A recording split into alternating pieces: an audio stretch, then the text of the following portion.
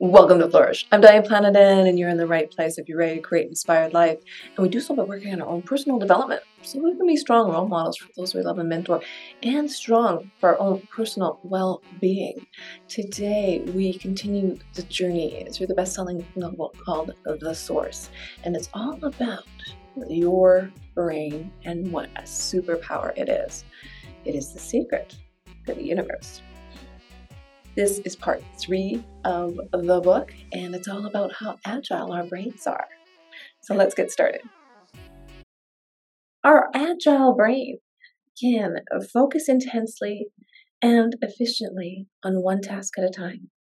Think in many different ways about the same situation or problem.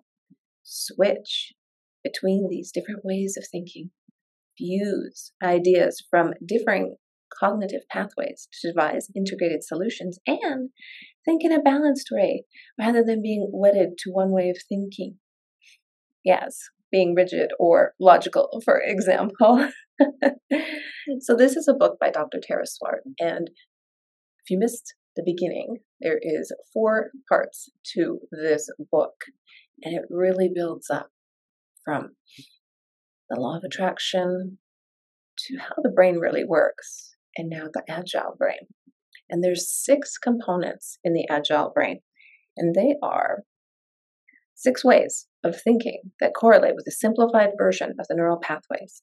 Emotional intelligence, mastering your emotions. Physicality, knowing yourself inside and out. Gut instinct and intuition, trusting yourself. Motivation, staying resilient to reach your goals. Logic, making good decisions. And creativity, designing your future and ideal life. Acknowledging the benefits of each of these and then learning how to facilitate their power to work together and in balance is the whole brain approach. It gives us exhilarating control over our brains. And I'm going to do each one of those 6 items as a separate episode. Small, shorter, tidbit episodes. And the reason for that is because you might be working on just one part that you really want to hone in and improve your skills on. And you can go to that episode directly. And as they get recorded, I will link them in the show notes. So let's continue. Most people tend to have 2 or 3 pathways that they favor, and 2 or 3 that they feel they could draw on under pressure, but which they don't consider a strong skill. There's also likely to be 1 or 2 pathways that we don't use much, if at all. Yes, well, I know mastering my emotional self is my biggest hurdle that I work on all the time. And she says, the problem with underutilized pathways, such as emotional regulation or creative thinking, is that this could indicate that we don't have much capacity in that area, that we are ignoring data from that area, filtering information out because we don't value it, or both. If we ignore data from one pathway, you're going to struggle. You're going to struggle with decisions. You think you're not creative? What is it that you want to work on?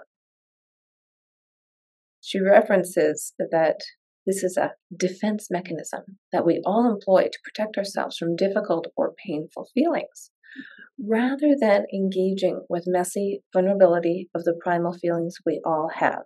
We may choose to bury, disconnect, or ignore them, or project them elsewhere. Building awareness of this can help reconnect us with our less dominant pathways and think in a more integrated way.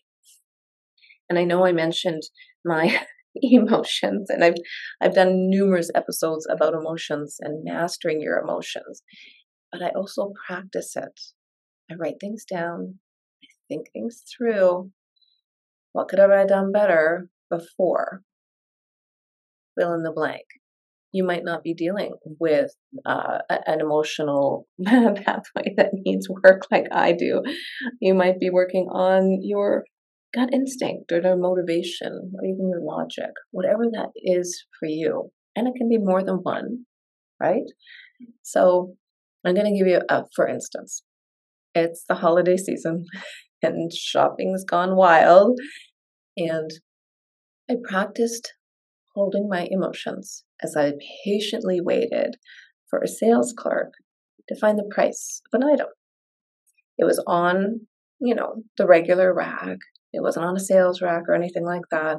It just didn't have a tag, and it appeared to be the last one. It was the perfect sweater. It was a perfect sweater from my mom. I was so excited. But I wasn't 100% sure about the size. So I told her, I said, I have to be able to return it. Well, she hunted and hunted and hunted for this price for over an hour. And finally, one of the sales managers came up with the price. They said, we'll give it to you as a discount. You've been patiently waiting. And I graciously said, thank you. And when I went to check out, I said, well, I need a gift receipt. And then it told me, well, it's on sale. You can't return it.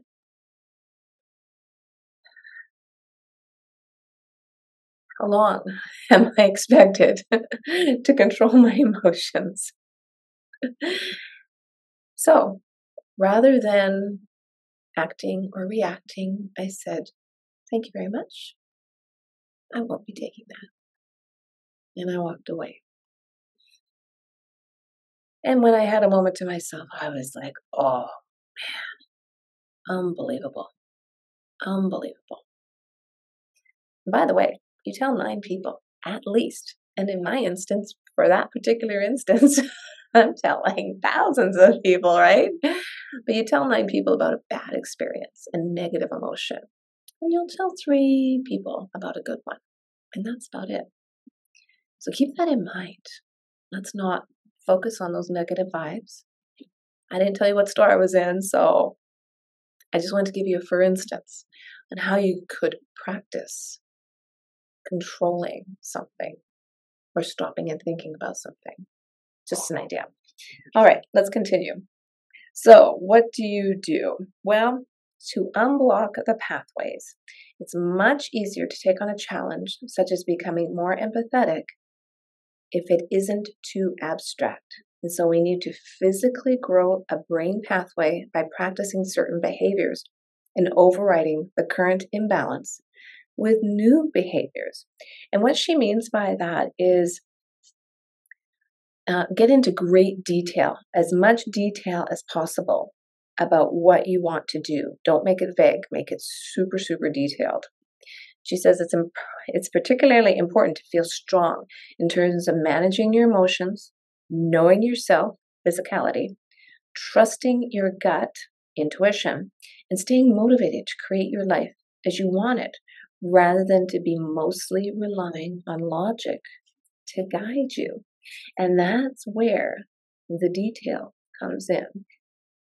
Raise your awareness of which of these areas may be holding you back. Which of the pathways could be blocked or inaccessible to you because you have clung to an old and unhelpful belief that doesn't serve you? Where do you want to focus? Emotions, physicality, intuition, motivation, logic, or creativity? And it's really important that you balance the logic and emotions. Very, very important. You have the tools within yourself to complete the journey that you dream of. So take a moment, sit back, relax, think about it. Think about where you want to strengthen your agile brain. And then go to that episode that I'm going to link in the show notes below and listen to it, each one in more detail. And like I said, I'm going to keep it as brief as possible because I like the detail, I like the information, and I like to get moving forward. For me personally, I don't need a lot of filler. So if you like the show, share it with somebody you know, and hey, hit that subscribe button. You don't want to miss these 6 episodes that are coming up. I'll see you then.